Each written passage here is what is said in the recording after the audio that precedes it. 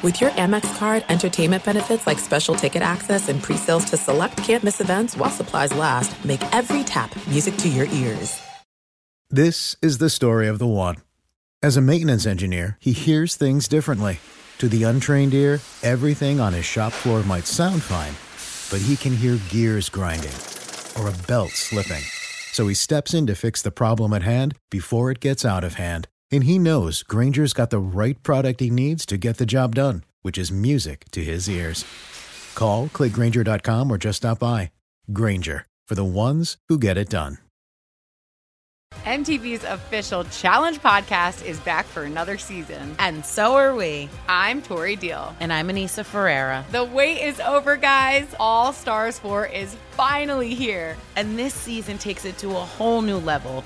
Old school legends, modern power players, and ex-lovers are all competing in Cape Town, South Africa for the prize of $300,000. And we're going to be right here along with you fans, covering every episode on the podcast. Listen to MTV's official Challenge podcast on the iHeartRadio app, Apple Podcasts, or wherever you get your podcasts.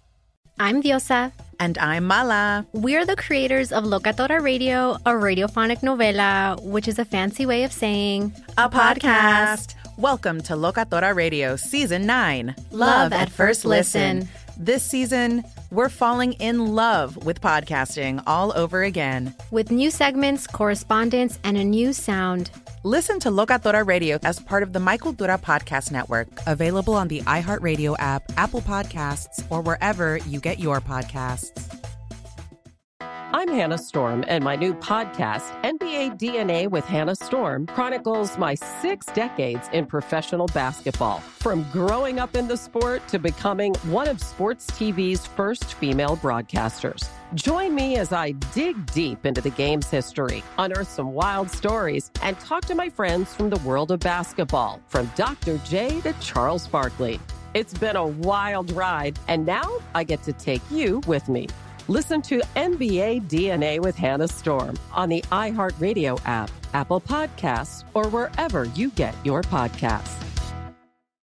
Thanks for listening to the Best of the Jason Smith Show with Mike Harmon podcast. Be sure to catch us live every weeknight from 10 p.m. to 2 a.m. Eastern, 7 to 11 p.m. Pacific on Fox Sports Radio. Find your local station for the Jason Smith Show with Mike Harmon at foxsportsradio.com or stream us live every night on the iHeartRadio app by searching FSR. This is the Best of the Jason Smith Show with Mike Harmon on Fox Sports Radio. Just a tremendous, ridiculous weekend of sports all overall, and we've got a basketball game going on now, Dan, that we start with Philadelphia and Brooklyn. Brooklyn taking game 1. Philadelphia seemingly disengaged. We have the cell phone issues. Believe what you will or won't about a sick daughter for Amir Johnson and Joel Embiid. Seemed like everybody was having a good time, and leaving the facilities, everybody's laughing and high-fiving. So how much you put stock into what Embiid had to say post-game, fine. You got Ben Simmons going after the fans. If you want to boo us, be on the other side. It's like, you're in Philadelphia. I know you may not have experienced this much, but somebody somewhere along the way must have educated you about what Philadelphia fans will do. If you look at what the Sixers are and you look at what they have done, Mike, this first, and it's going to be game and 3 quarters in about a minute as they're wrapping up the third, this seems to be a perfect synopsis of what the Sixers are as a franchise, because we've waited so long for them to appear, trusting the process, and then they become a contender, and last year make it to the Eastern Conference semifinals and play Boston close in each game of the series, but end up losing in 5. The point being is we look at Philadelphia and we say, wow, look at the talent, look how they've grown, and then you have a GM who says, you know what, we need to win now. And you've got a center who has injury problems. You've got a point guard that still can't shoot. So while everything looks great at Philadelphia, maybe on paper, when you lay out the names, everything is fine. But when you throw everything in there, you have no idea what you're really going to get. And I think that's what we got in game 2 tonight. Heard Deb in the update say that there's a 3-point lead at the half is now extended to a 20-point lead for Philadelphia where they turn it on. And that's just, you don't know what you're going to get. And maybe even some of this lead, Mike, has something to do with Brooklyn. Maybe Brooklyn isn't shooting the ball as well as they did in game one, or just we're like, all right, we're happy with a split. We'll just move on and go back home. But I still don't even know what you get with this Sixers team because they're all over the place in different places. They could be the best team in the NBA if you put them on paper, but then you put all the pieces and all the underlying theories. They're I don't want to say a mess because they're in the playoffs, but they're just not connected, and that's an issue. We always talk about gelling, right, and how long it takes. And remember when LeBron James and his band of merrymen teamed up down in Miami, how long it took, and there was some crying and moaning in the media, but eventually they found their stride, right? It took some time. Likewise, Philadelphia, you bring in Harris, you bring in Jimmy Butler, and Jimmy Butler brings in his own pile of problems, wherever he is, that you're not always going to see eye to eye. And we know Embiid and Simmons aren't the best of friends. The running joke on this show being my best friend. I can't drag it out. My throat hurts if I do that. But the idea that they get along, but until Simmons can actually step out and hit a jump shot, you're limited offensively. And Embiid's always hurt. Like his availability for this series, you saw him in game one, got through it. Game two here, they have the big explosion, 21-2 run to start the third. He had a flagrant one called, throwing bows in the paint, and for most looking at it, including a number of people who've been around the league forever, saying, yeah, regular season, he's thrown out of the game.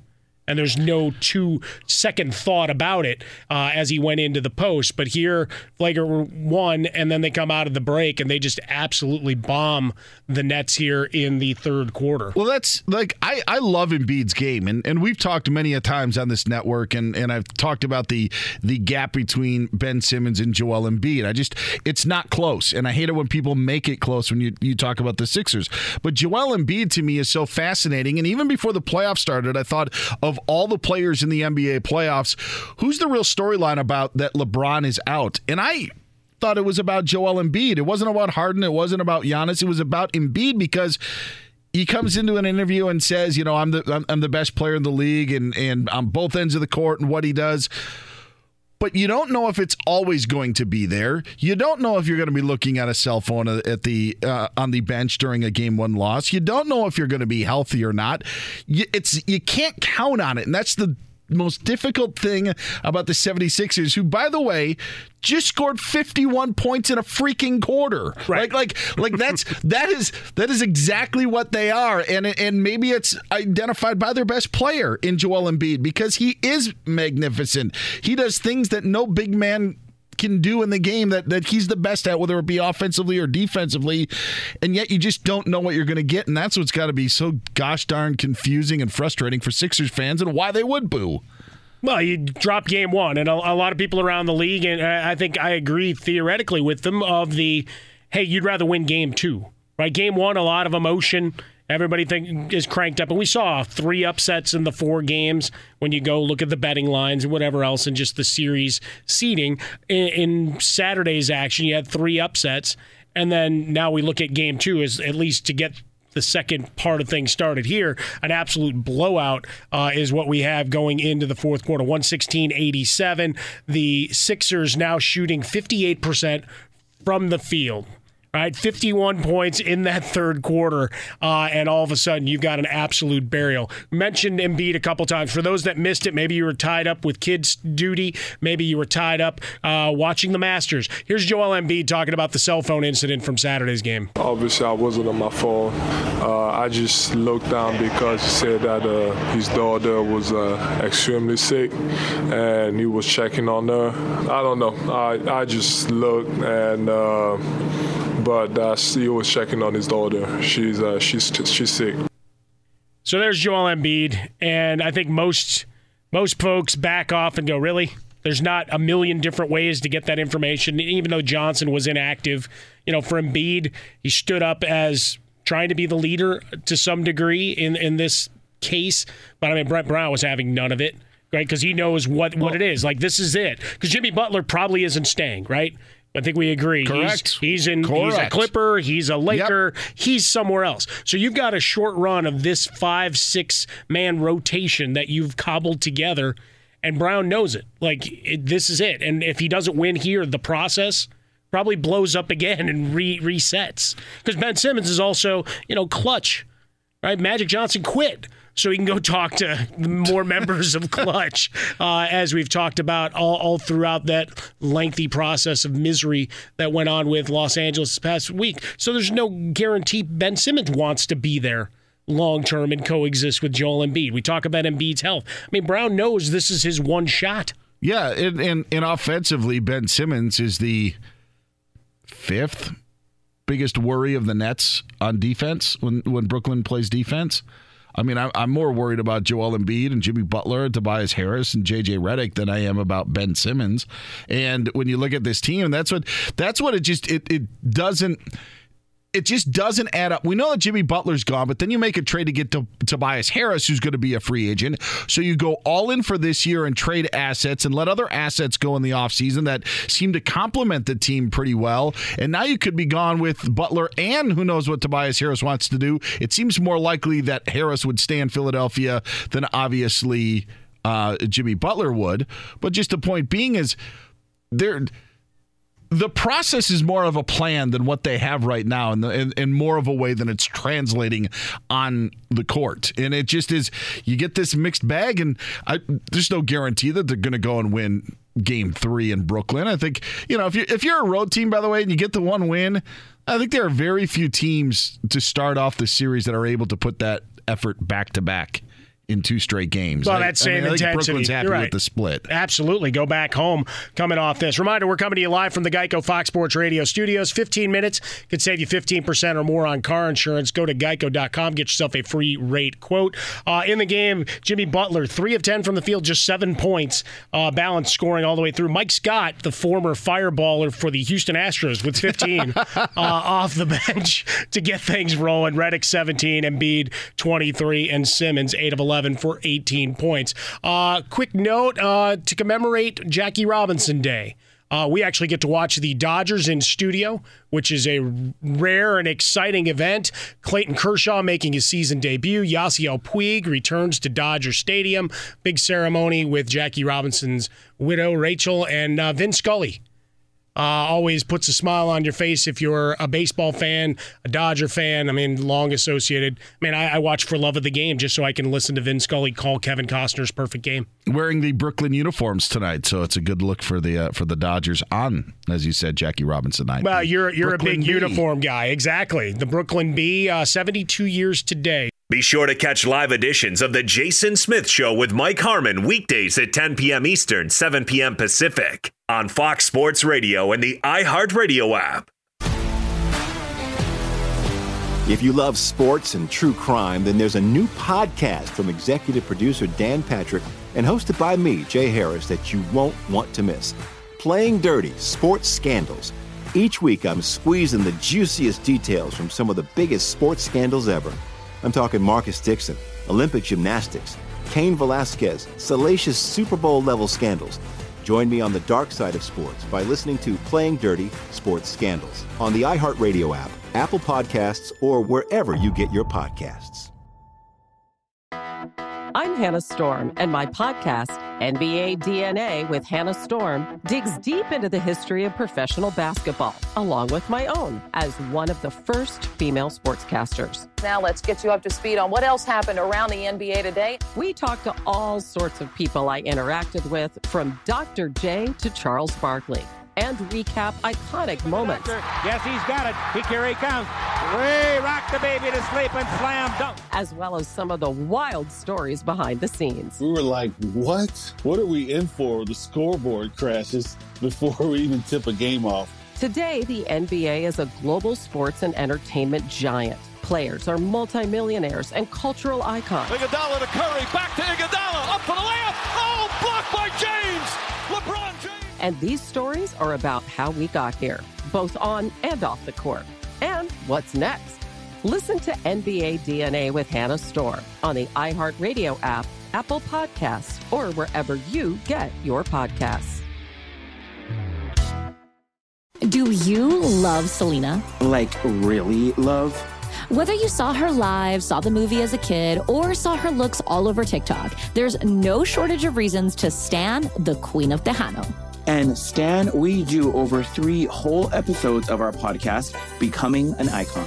We're reminiscing as lifelong Selena fans, sharing hot takes and telling her story. Listen to Becoming an Icon on America's #1 podcast network, iHeart. Open your free iHeart app and search Becoming an Icon. MTV's official Challenge podcast is back for another season. And guess what? So are we. Just in case you forgot, I'm Tori Deal. I'm a 6-time finalist and a Challenge champion. And I'm Anissa Ferreira, and I've been gracing your screens for the last 2 decades. I am a veteran challenger and Challenge All-Star. And speaking of All-Stars, All-Stars 4 is finally here. I'm going to be honest. I literally thought this day was never going to come. Well, the Challenge gods have answered our prayers, and we're going to be right here along with you fans covering every episode on the podcast. And this season takes it to a whole new level. Old school legends, modern power players, redemption seekers, and ex-lovers are all competing in Cape Town, South Africa for the prize of $300,000. Anyone can win, relationships matter, and only one All-Star will claim the title of Challenge champion. Listen to MTV's official Challenge podcast on the iHeartRadio app, Apple Podcasts, or wherever you get your podcasts.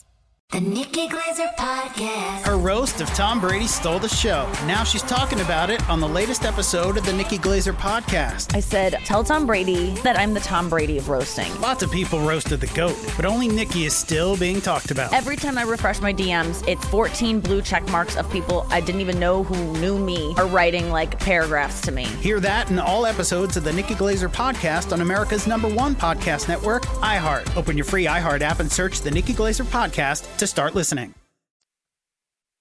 Tiger Woods wins the Masters, and, well, that's it. The long drought, the almost could-have, should-haves, 2 to 3 rounds of solid play or a block of 6 holes here that we'd seen for the last couple of years, and everybody goes, oh, you remember he won all those tournaments. No, those are different. Majors are really all we're counting. Just like basketball players, you win a playoff round, fantastic. You win a regular season, most wins for your conference, great. Here's your participation trophy. You got to find rings. That's the way we measure things on the larger scale here in Sports Talk Radio. So I have to apologize. On Friday, Jason Smith and I sat here and broke down painstakingly. And look, you and I doing the show as we had done for years here on Sunday, we watched a lot of golf together. Yes. Right? So I felt I was in a position to speak to it. And Jason certainly did, so I won't apologize for him. He can take care of that when he gets back. But for myself, that I want to apologize for Finau, for Koepka, for Spieth, Phil Mickelson spitting fire on Saturday and went away. I want to apologize for having faith in them, that they would be able to vanquish a rebuilt 43-year-old man who basically went Doctor Strange, found some shaman up in the mountains to rebuild him and get his mind right. 9 surgeries, 10 surgeries. We don't even know what the official count is of bacchiotomies and knees and what. I don't even know if he's human at this point. He may be a robot, cyborg, Dan. But that none of those players could come up with the rounds big enough to vanquish Tiger Woods. But I doffed my cap to him because it was a big unifying moment in the sporting world, no matter what else was going on. Playoff games? Nope. Kids' soccer games? Many a missed. Many a church service was skipped to watch Tiger Woods, and everybody had a hug or a tear. For me, it was, wow, he put together 4 rounds, and you got that charge, right? That roar. And you could superimpose it, right? Take it right out of the Lion King's trailer. That Tiger Woods walks off with his 15th major, and now you start looking at the field going, well, how about a 16th? Pebble Beach is only 2 months away. Yeah. You got Bethpage next month with the PGA now changing, which helps someone like Tiger continue momentum on a course that he won on 17 years ago. This is your apology that I get an apology that maybe millions should give because of what we thought. I was like you, even as of Friday. I didn't think that it was going to happen. I didn't think that Tiger Woods was going to be able. Now he was playing somewhat well, but even coming into the week, while a lot of money in Vegas was on him, I'm not sure if Tiger was necessarily in perfect form, did play well in the match play, but listen, like this road, for all of the things that I've heard over the last 24 hours of what Tiger has done and where he came from, it's so much more than that, because you just rattled off a bunch of names with Koepka and Spieth in it. Not only was Tiger's comeback just for himself a big challenge, but now you're playing what is, in what I believe, is the greatest generation of golf as a whole, where this generation of players is better than any generation we had seen previously. May not give us the best player like a Nicklaus or a Woods, but as a whole, for the type of players that you have to beat, there's no generation that is stronger. So you have to overcome that, Mike, and being in your 40s and with all the injuries, and it just keeps on piling on to make what I think the 15th major win even more improbable now that it's actually been accomplished. Well, yeah, I mean, you parse it all out, right? When you talk about the generation we have now, which is directly related to Tiger Woods playing golf. Yes. In some capacity. You can't count 100% because certainly country clubs and golf teams have existed long before Tiger Woods. But the idea that you were captivated there and didn't go into a different sport, right? That you stayed on the golf direction and now you're professional golfers. So we don't have that dominant force. And to a degree, you get into that worrisome of, all right, Tiger's back again. What happens when he fades for good, right? Who's the face? Mm-hmm. And you've got many faces, and the sport's healthy in that regard, but you always like to have someone that you're chasing, right? Koepka, I guess, with his number of top tens and near misses, probably becomes that guy to a degree right now.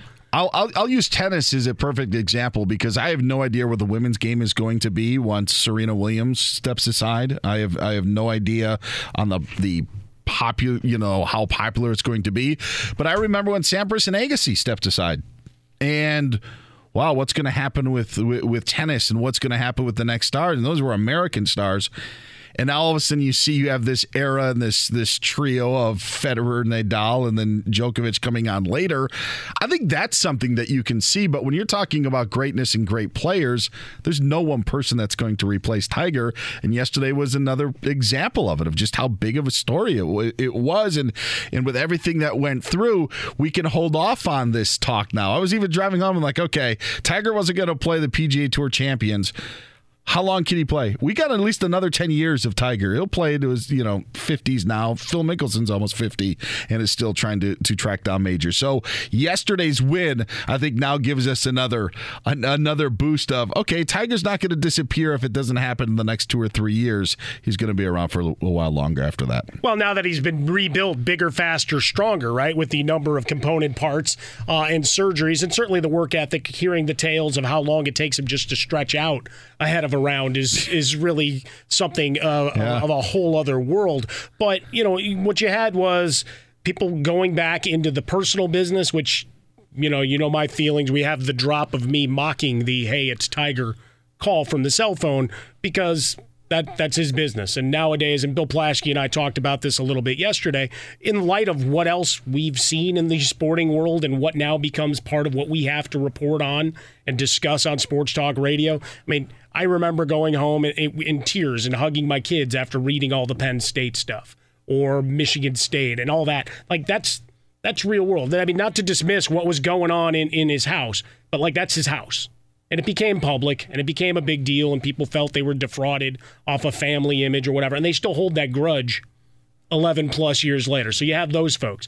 You have the medical marvel of all the surgeries and the comeback, and how did he do it? I'd love a documentary to watch the training process. And when we get to it now, and I think what resonated so much is that there's a humility involved that was never there.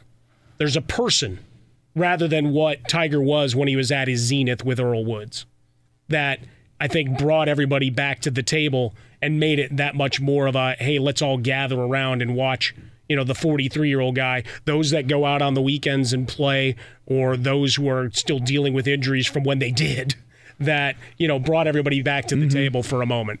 There's Tiger's slumps on the course happened in the public eye. Everybody saw him flubbing chips and shooting 82.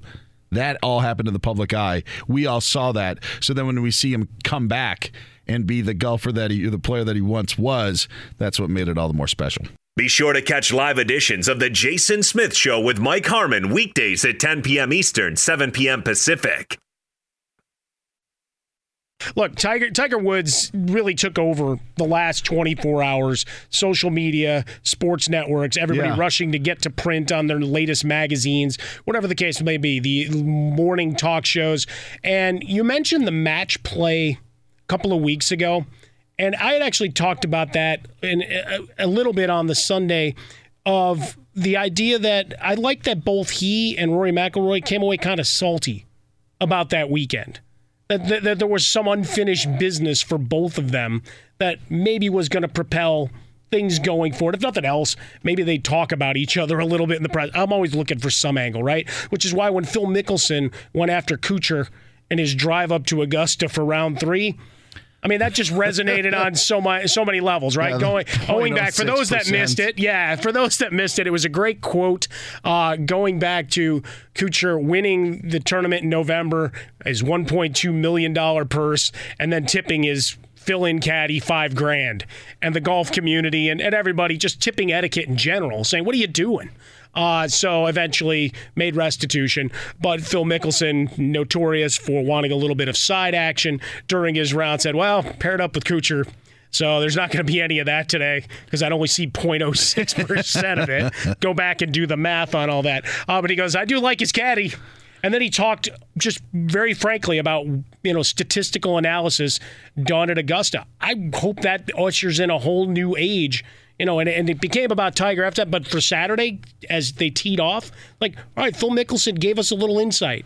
How do you look at this? And how are you using data? And, even Tiger joked, hey, Phil's getting into the gym more often. Yeah. So this could go on for quite a while. Well, Phil, even throughout the week, was trying to tell anybody that he saw, it seemed like, that he was hitting the ball, that he was hitting the ball pretty well. He was putting it out there, and he just had to take advantage. Unfortunately for him, it didn't happen through the weekend. But Tiger did. And it wasn't that Tiger went out there and scorched the Augusta National for a 64 like Tony Finau and others did on that Saturday. It was Tiger being Tiger, and Tiger actually being patient and doing so in a dominating fashion. And that was what was so intriguing. And you mentioned the match play with Tiger and Rory. They get along really well, but I think it was an opportunity where Rory saw Tiger win at the Tour Championship, was in that group, saw firsthand what happened, and then it becomes neat. And then all of a sudden Tiger starts playing better, and now you're wondering, is this happening to me now? Now is the stuff that I cheered for when I was younger, is this happening to me? And I actually think that's what happened a bit to Tony Finau yesterday. Sure. And Francesco Molinari, for as great as he was at Carnoustie, wasn't great at all yesterday. And in fact, he needed a bunch of par saves early on in that round to even keep him in it before he put it in the water on 12. And Tiger wouldn't have been in that last group if not for the threesomes, which I think is going to be an interesting footnote 20 years from now, because normally you go off in pairings, and if it was in pairings, Tiger wouldn't have played with Finau and he wouldn't have played with Molinari. Those two would have played together in the final grouping.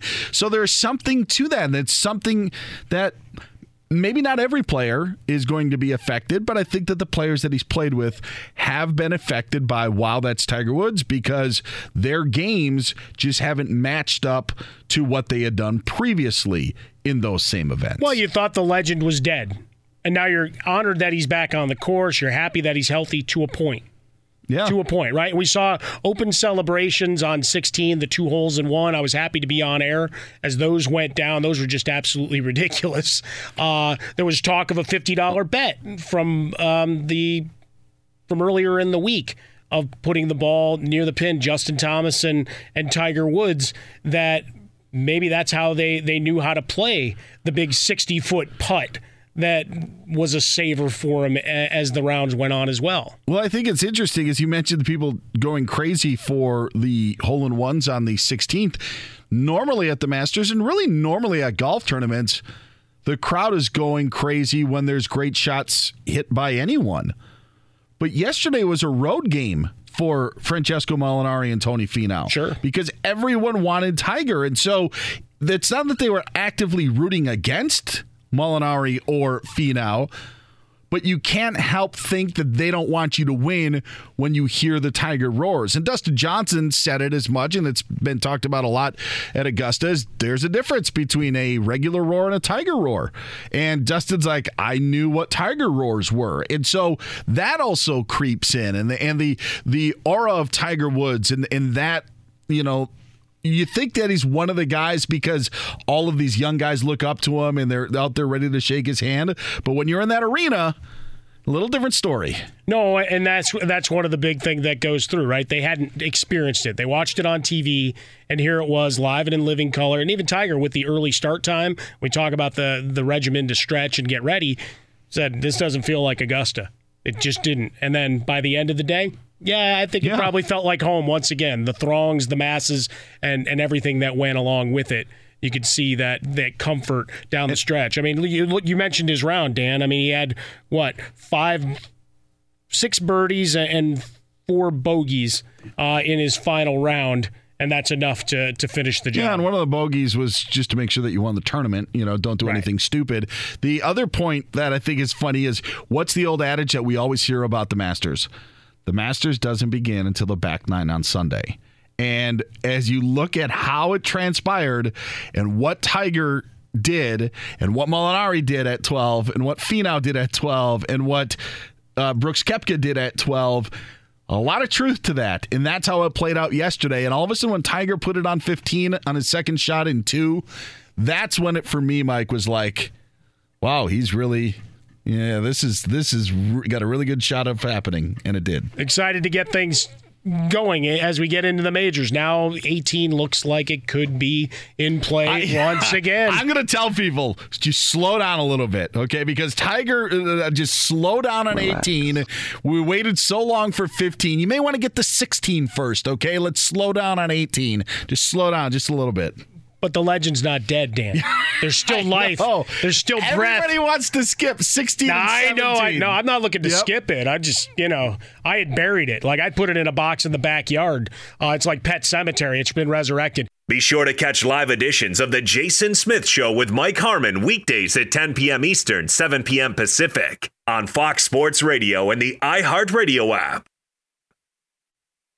Let's play the feud. The Fox family is together. Mike Harmon, Justin Frostberg, Alex Teichert, the Big A, and Deb Carson hanging out as we have the top 8 answers on the board. Okay, this is what I want to know. The 8 men who have served in the position as the head coach of the Los Angeles Lakers in the 2000s, okay? In the 2000s. 8 in the 2000s. Yeah, we're going to start off today alphabetically. So, Big A. Yeah, that's where it goes. Nicely done. We start off with Alex Teichert. Top 8 answers on the board. The 8 men who have served as the head coach of the Los Angeles Lakers for at least one game in the 2000s. I was going to say LeBron James, but I think that's a little too soon. Wow. That's the reason why you're going first, Big A. Give me Phil Jackson. Oh, Phil Jackson is a good answer. Did he make the list? He sure did. Is it the playoffs yet? Yeah, not only once, twice. There you go. Hello. In the 2000s. Let's go over to Deb Carson at the anchor desk. I'll go Mike D'Antoni. Mike D'Antoni. Oh, yes. The mustache and all. Unfortunately. Was Mike D'Antoni the head coach of the Lakers. There he was. Over to Mike Harmon. How about Mike Brown? The Mike Brown era, which I think is one that is forgotten. Show me Mike Brown. There it is, 3 for 3 so far, looking for the 8 men who have served as the head coach of the Los Angeles Lakers in the 2000s. Of course, the Lakers are looking for a head coach. We look to Justin Frostberg for another answer. Well, since they always keep it in the family, Dan, let's go Byron Scott. Byron Scott. Nicely done. Yes, I cannot remember one game from the Byron Scott era. Not even one. Show me Byron Scott. Yes, there he is. He has made our list 4 for 4. There is a pass available as we make it back around to the Big A. Why are you looking at me, Dan? It's just a coincidence that I bring up the pass, and the pass is where I reveal an answer with that person, but nobody else can use that pass throughout the game. We love you, Alex. Coincidence, No, Alex. it's okay, Dan. Total coincidence. And I'm not going to use the pass. Give me the Bick man, Bernie Bick. Wait a Wow. second. No, that's a little deep. How does he remember that? Second. Really? Do you have Ara looking up Lakers head coaches? I can neither confirm or deny that. That's a Tom Looney move right goodness. there. Wow. Show me Bernie Bickerstaff. Yes, there he is. I think 5 games. I have a wealth of Laker knowledge, Dan. I'm sure you do. I'm sure you do. How do you not go Luke Walton Are we there? going to have to Roger sorry. Goodell and have you turn over your phone to us? Is that what's going to happen? My phone is destroyed, Dan. I'm sorry. All right, over to Deb Carson. So far, let me recap who's off the board because we're 5 for 5. Phil Jackson, Mike Brown, Bernie Bickerstaff, Mike D'Antoni, and Byron Scott. I'm going to go Rudy T. Rudy Tomjanovich. There you go. Yes, that was another great era. Show me Rudy T. Yes, he is on the list. All right, 6 for 6. We are pitching a perfect game over to Mike Harmon. I'm going to go with the goggled one who's wielding a lot of power now. Figuring Phil Jackson missed some games due to health. So Kurt Rambis. Show me Kurt Rambis. Oh, it was before. He just sat there? It was, just sat there. That's too bad. His tenure came, I believe, before Phil came along in 1999. Figured he had at least a game in him. First strike, 2 answers left. Let's go over to Justin Frostberg. Let's go, Luke Walton. Luke Walton. Well. Yeah, there it is. There's the obvious one, the new head coach of the Sacramento Kings. Show me Luke Walton. All right, it comes down to this. There is one game left. The Big A. Dan, that was my trump card was Luke. I have no idea now. Okay. Can I just pass and just not phone a answer? friend, Well, the Phone a pass friend? is now gone because Oh, there's only one less. So you do have to give us a name. I'm going to say LeBron James. LeBron James. Does he have Technically. the head coaching title to his name? No.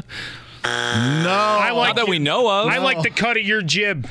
I'll tell you what, Bernie Bickerstaff and the name That was a good remaining poll. were the two that I didn't think we would get. So, Come on, the big man? Yeah, the big man, as The you big call man. him. All right, Deb, it's up to you. It was a brief era. Early in the decade we're talking about. How about Frank Hamblin?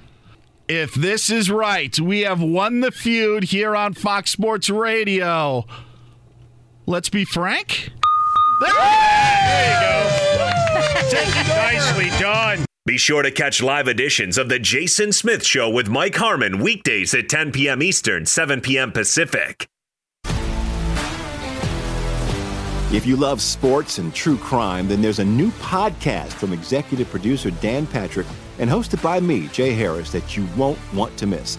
Playing Dirty: Sports Scandals.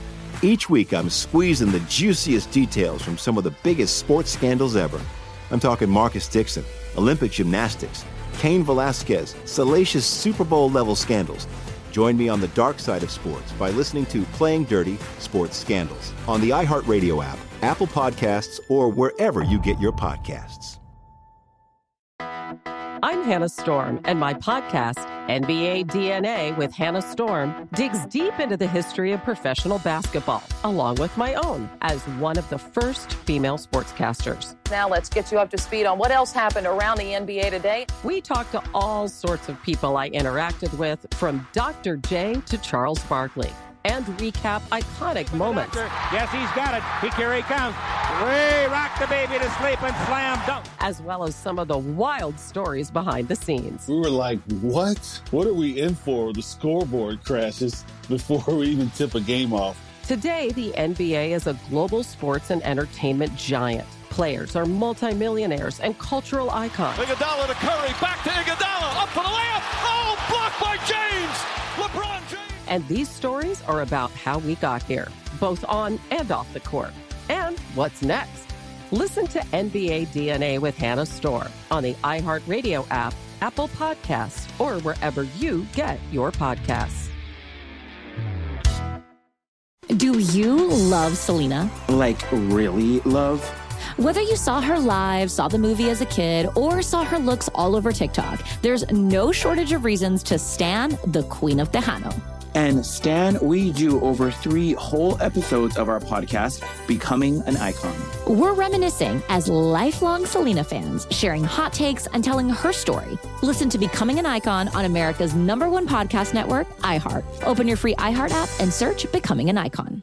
The Nikki Glazer Podcast. Her roast of Tom Brady stole the show. Now she's talking about it on the latest episode of the Nikki Glazer Podcast. I said, tell Tom Brady that I'm the Tom Brady of roasting. Lots of people roasted the GOAT, but only Nikki is still being talked about. Every time I refresh my DMs, it's 14 blue check marks of people I didn't even know who knew me are writing like paragraphs to me. Hear that in all episodes of the Nikki Glazer Podcast on America's #1 podcast network, iHeart. Open your free iHeart app and search the Nikki Glazer Podcast to start listening.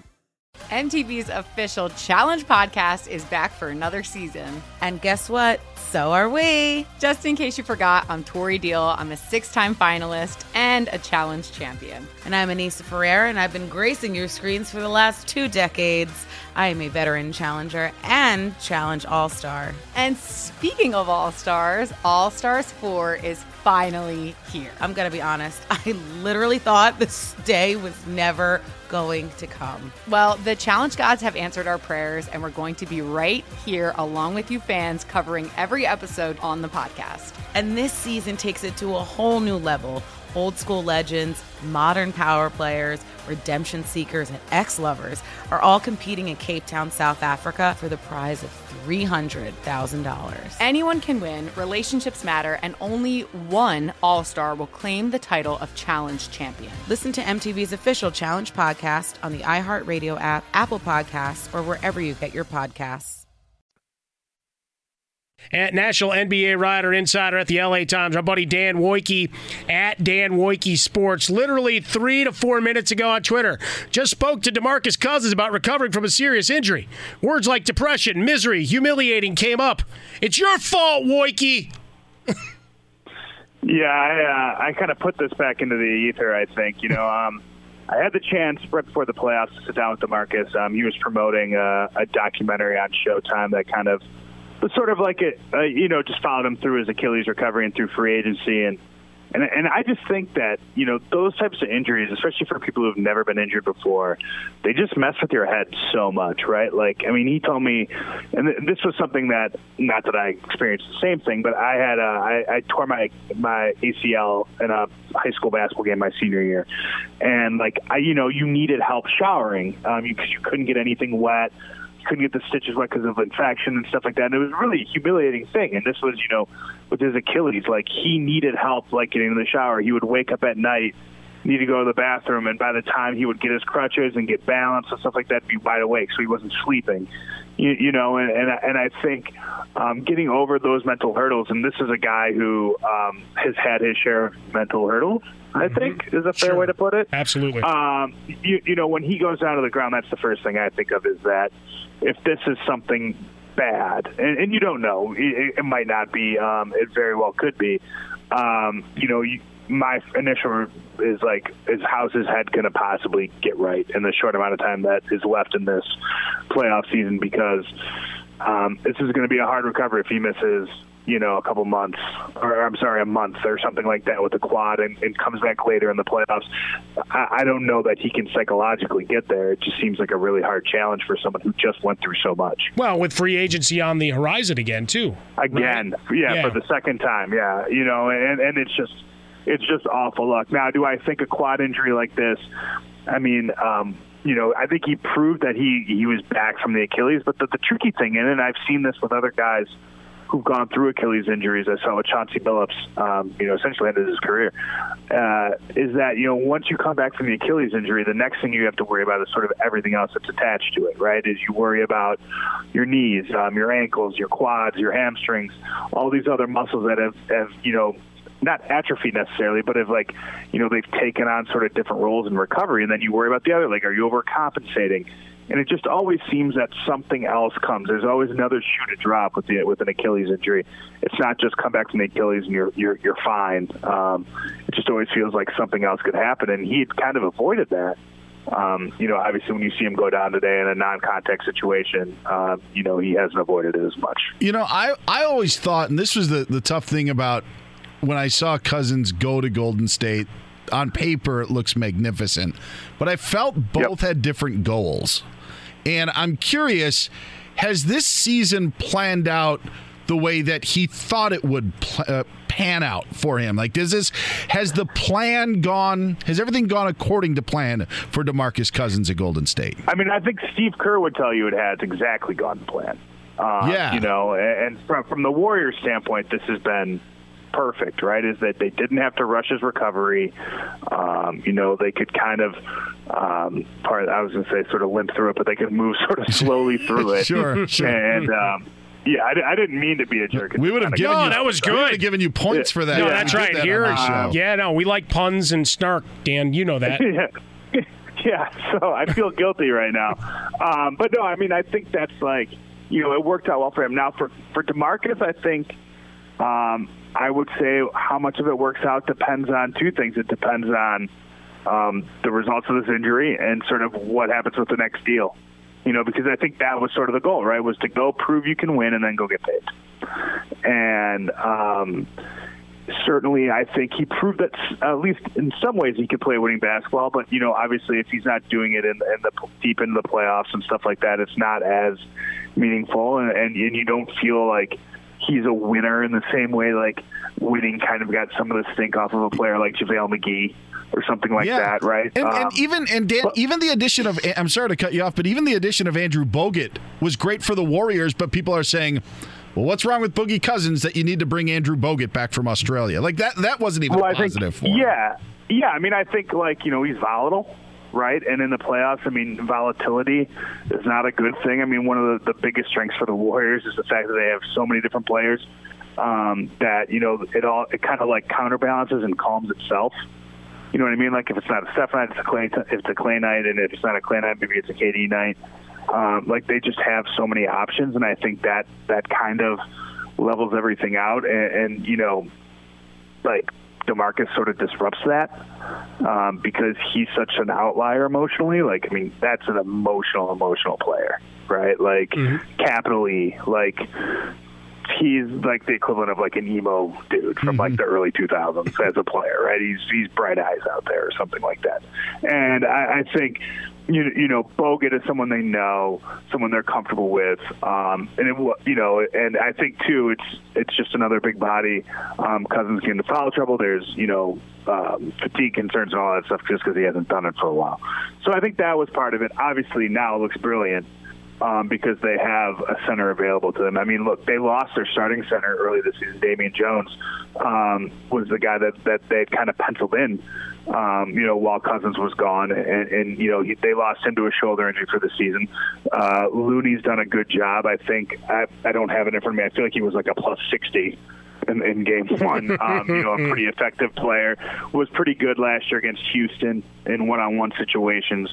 It's just they can just play so many different ways, and that's just kind of, I feel like that's sort of what they always try to do, is they just want to be as complete as possible. They don't need any of these guys, right? I mean, these are all added luxuries, it feels like, for them to kind of do what they want to do. Sure. Fox Sports Radio, the Jason Smith Show with Mike Harmon, Dan Byer in for Jason Smith. On the hotline with us, national NBA writer, insider at the LA Times. It's Dan Wojcicki. You can find him on Twitter at Dan Wojcicki Sports. And you're in Toronto. The ugly Toronto Game 1 shows up again. Yeah. Kyle Lowry disappears. People in Toronto wringing their hands, wondering if it's an early exit and that decision on Kawhi Leonard comes fast? I think they're a little more confident in this team than in the past. I think, the fact that this is sort of seemingly an annual thing for them in Game 1. It pretty much is an annual thing for them in Game 1, to fall down in a series that they've been in this position before, and they look at this team, and this is a team that's sort of built for the long haul. So I think there is some confidence here, and we saw, earlier what Philly did to Brooklyn, how easily the series can swing back to 1-1. I will say this. Orlando, since February, has been a very good basketball team. Since February 1st, they are in that top tier of teams in terms of wins, in terms of, I think they have the best defensive rating in the NBA since then. This is a team that seemingly sort of found itself and found its way to win. Steve Clifford is a tremendous defensive coach. He looks just like Hank Schrader from Breaking Bad, which I appreciate about him too. I don't know if he homebrews or not. He might, but I think I wrote a story today about him and talked to him a little bit, and it's just sort of the way they've done it with this roster and the way they've done it with, these guys is like very early in the season, they said, look, we can win when we do X, X, and X. And over the year, it's sort of played out, and they have proof. They're a team that if they hold you to 100 points, like I think I should have the stat right in front of me, but I think they're 22-4 or something like that. That's just the kind of style that they have. 22-4 in the 26 games this regular season where they held teams to 100 or less. And I think we saw in game one that they can defend Toronto. They did a pretty good job. They've got a lot of length. They have a lot of athleticism. They have some very smart defenders. Now, do they have enough offense to win the series? I don't think so, but I think they've got enough defense to make it kind of a pain in the butt on Toronto. Steve Clifford reminded me of Jerry's friend in the Seinfeld episode of the Kenny Rogers Chicken. That his friend that yeah. That's who he reminded me of when I would always see. Sorry, leaving no pop culture references unturned. Yeah. Kenny Rogers, Roasters, Hank Schrader. Good luck, Dean Norris. Now on Claws. Bad chicken. That's right. Bad chicken. That'll mess you up. That's who Steve Clifford reminds me of. Hey, is Luke Walton going to work in Sacramento? I mean, I know he's going to work as their head coach, but is it going to work out for Sacramento? He's working there. I'm positive he'll be working there. No, I think it'll be really interesting to see because this is sort of, it almost sort of feels like year 3 with the Lakers kind of just moved north a little bit, like a universe where LeBron James doesn't exist and sort of their young players all take these natural progressions and don't get injured. This is sort of the team you would have had, right? It's sort of the exact same roster where you've got, you've got 2 young, exciting players in Buddy Hield and De'Aaron Fox instead of Lonzo Ball and Brandon Ingram. You can kind of see what he does with the team that he's supposedly going to grow with as a head coach. I have a lot of respect for Luke Walton for what he accomplished in Golden State. I think, the notion that was just sort of autopilot. I think when you know sort of the personalities involved in that team, and sort of how fragile some of those things can be sometimes, I think what he did in that season when Steve Kerr was dealing with the back stuff was, it was Steve Kerr's coach of the year, but it was Luke Walton. Like, he was terrific. What have I thought of him as a Lakers coach? I think it's still, if I had to grade him, I would probably be incomplete right now. And I don't think we really know for sure. I was a little surprised at how quickly he took a job, just because it kind of, in talking to people around the league, it sort of feels like, all right, well, he's going to get one more real chance, right? And if he doesn't succeed there, then he might not get his name called again. And he was fired for less than 24 hours. So I think that was interesting, but it does feel like Sacramento is, of the jobs available, they're right on the edge of the playoffs. I love De'Aaron Fox as a player, one of my favorite in the NBA. Good guy, seemingly like the kind of guy you could have be sort of the face of your franchise, the face of your team. Marvin Bagley came on very strong last season. Harry Giles is a guy that is a really skilled player, and they've got a scorer, shot maker, and Buddy Hield. There's a lot to like there. They've got some cap space. They're going to be an interesting team. They're going to make a playoff push, I think, next year. And if they do, I think we'll have a better idea of what kind of coach Luke Walton is. Fantastic stuff, as always. National NBA writer for the LA Times, our NBA insider, Dan Wojcicki. You find him on Twitter at Dan Wojcicki Sports. Read his column up on Boogie Cousins. And also, he's either going to do the auxiliary characters from Seinfeld or Marvel characters as the NBA playoffs continue and equate 1 for 1. How about that, Dan? It'll be Seinfeld. I don't read comic books, guys. Come on. All right. Maybe you go take a nap in the movie theater like I do. Thanks so much, Dan. Go enjoy the series. We'll talk to you next week, buddy. Be sure to catch live editions of The Jason Smith Show with Mike Harmon weekdays at 10 p.m. Eastern, 7 p.m. Pacific on Fox Sports Radio and the iHeartRadio app. MTV's official Challenge podcast is back for another season. And so are we. I'm Tori Deal. And I'm Anissa Ferreira. The wait is over, guys. All Stars 4 is finally here. And this season takes it to a whole new level. Old school legends, modern power players, and ex-lovers are all competing in Cape Town, South Africa for the prize of $300,000. And we're going to be right here along with you fans, covering every episode on the podcast. Listen to MTV's official Challenge podcast on the iHeartRadio app, Apple Podcasts, or wherever you get your podcasts. I'm Diosa. And I'm Mala. We are the creators of Locatora Radio, a radiophonic novela, which is a fancy way of saying a podcast. Welcome to Locatora Radio, Season 9. Love at first listen. We're older, we're wiser, and we're podcasting through a new decade of our lives. This season, we're falling in love with podcasting all over again. And getting to the heart of our stories. We're going places we've never gone before, and we're bringing you along with us. With new segments, correspondence, and a brand new sound. Season 9 is kicking off with an intimate interview with Grammy Award-winning singer-songwriter Natalia Lafourcade. What's giving you hope right now? Well, when I see what music does to people, it gives me a lot of hope. If you liked Locatora before, you're going to love Season 9. Subscribe to our show and you'll see why Locatora is your prima's favorite podcast. Listen to Locatora Radio as part of the My Cultura Podcast Network, available on the iHeartRadio app, Apple Podcasts, or wherever you get your podcasts.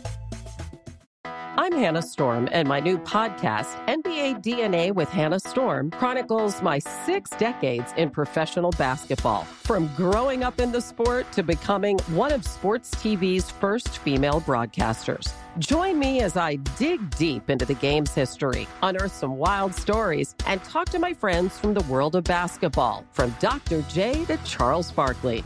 It's been a wild ride, and now I get to take you with me. Listen to NBA DNA with Hannah Storm on the iHeartRadio app, Apple Podcasts, or wherever you get your podcasts. Carol G. Juan Gabriel. Christina Aguilera. What do these three have in common? You mean apart from impeccable style, chart-topping canciones, and drama? Facts, yes, all of the above are correct. But most importantly, they're some of the biggest Latin icons in the world. And they're just a few of the game-changing Latin stars we're covering in Becoming an Icon Season 2. Listen to Becoming an Icon on the iHeartRadio app, Apple Podcasts, or wherever you get your podcasts. What's up, everybody? This is Stephen A. Smith, host of the Stephen A. Smith Show podcast. Tune in every Monday, Wednesday, and Friday at the very least as I bring you all new episodes that feature the biggest headlines in the world of sports, pop culture, business, and I answer your phone calls and respond to your tweets. You'll hear my unfiltered opinions and straight-shooter interviews with top celebrities and game changers. All of that and more. So listen to the Stephen A. Smith Show podcast on the iHeartRadio app, Apple Podcasts, or wherever you get your podcasts.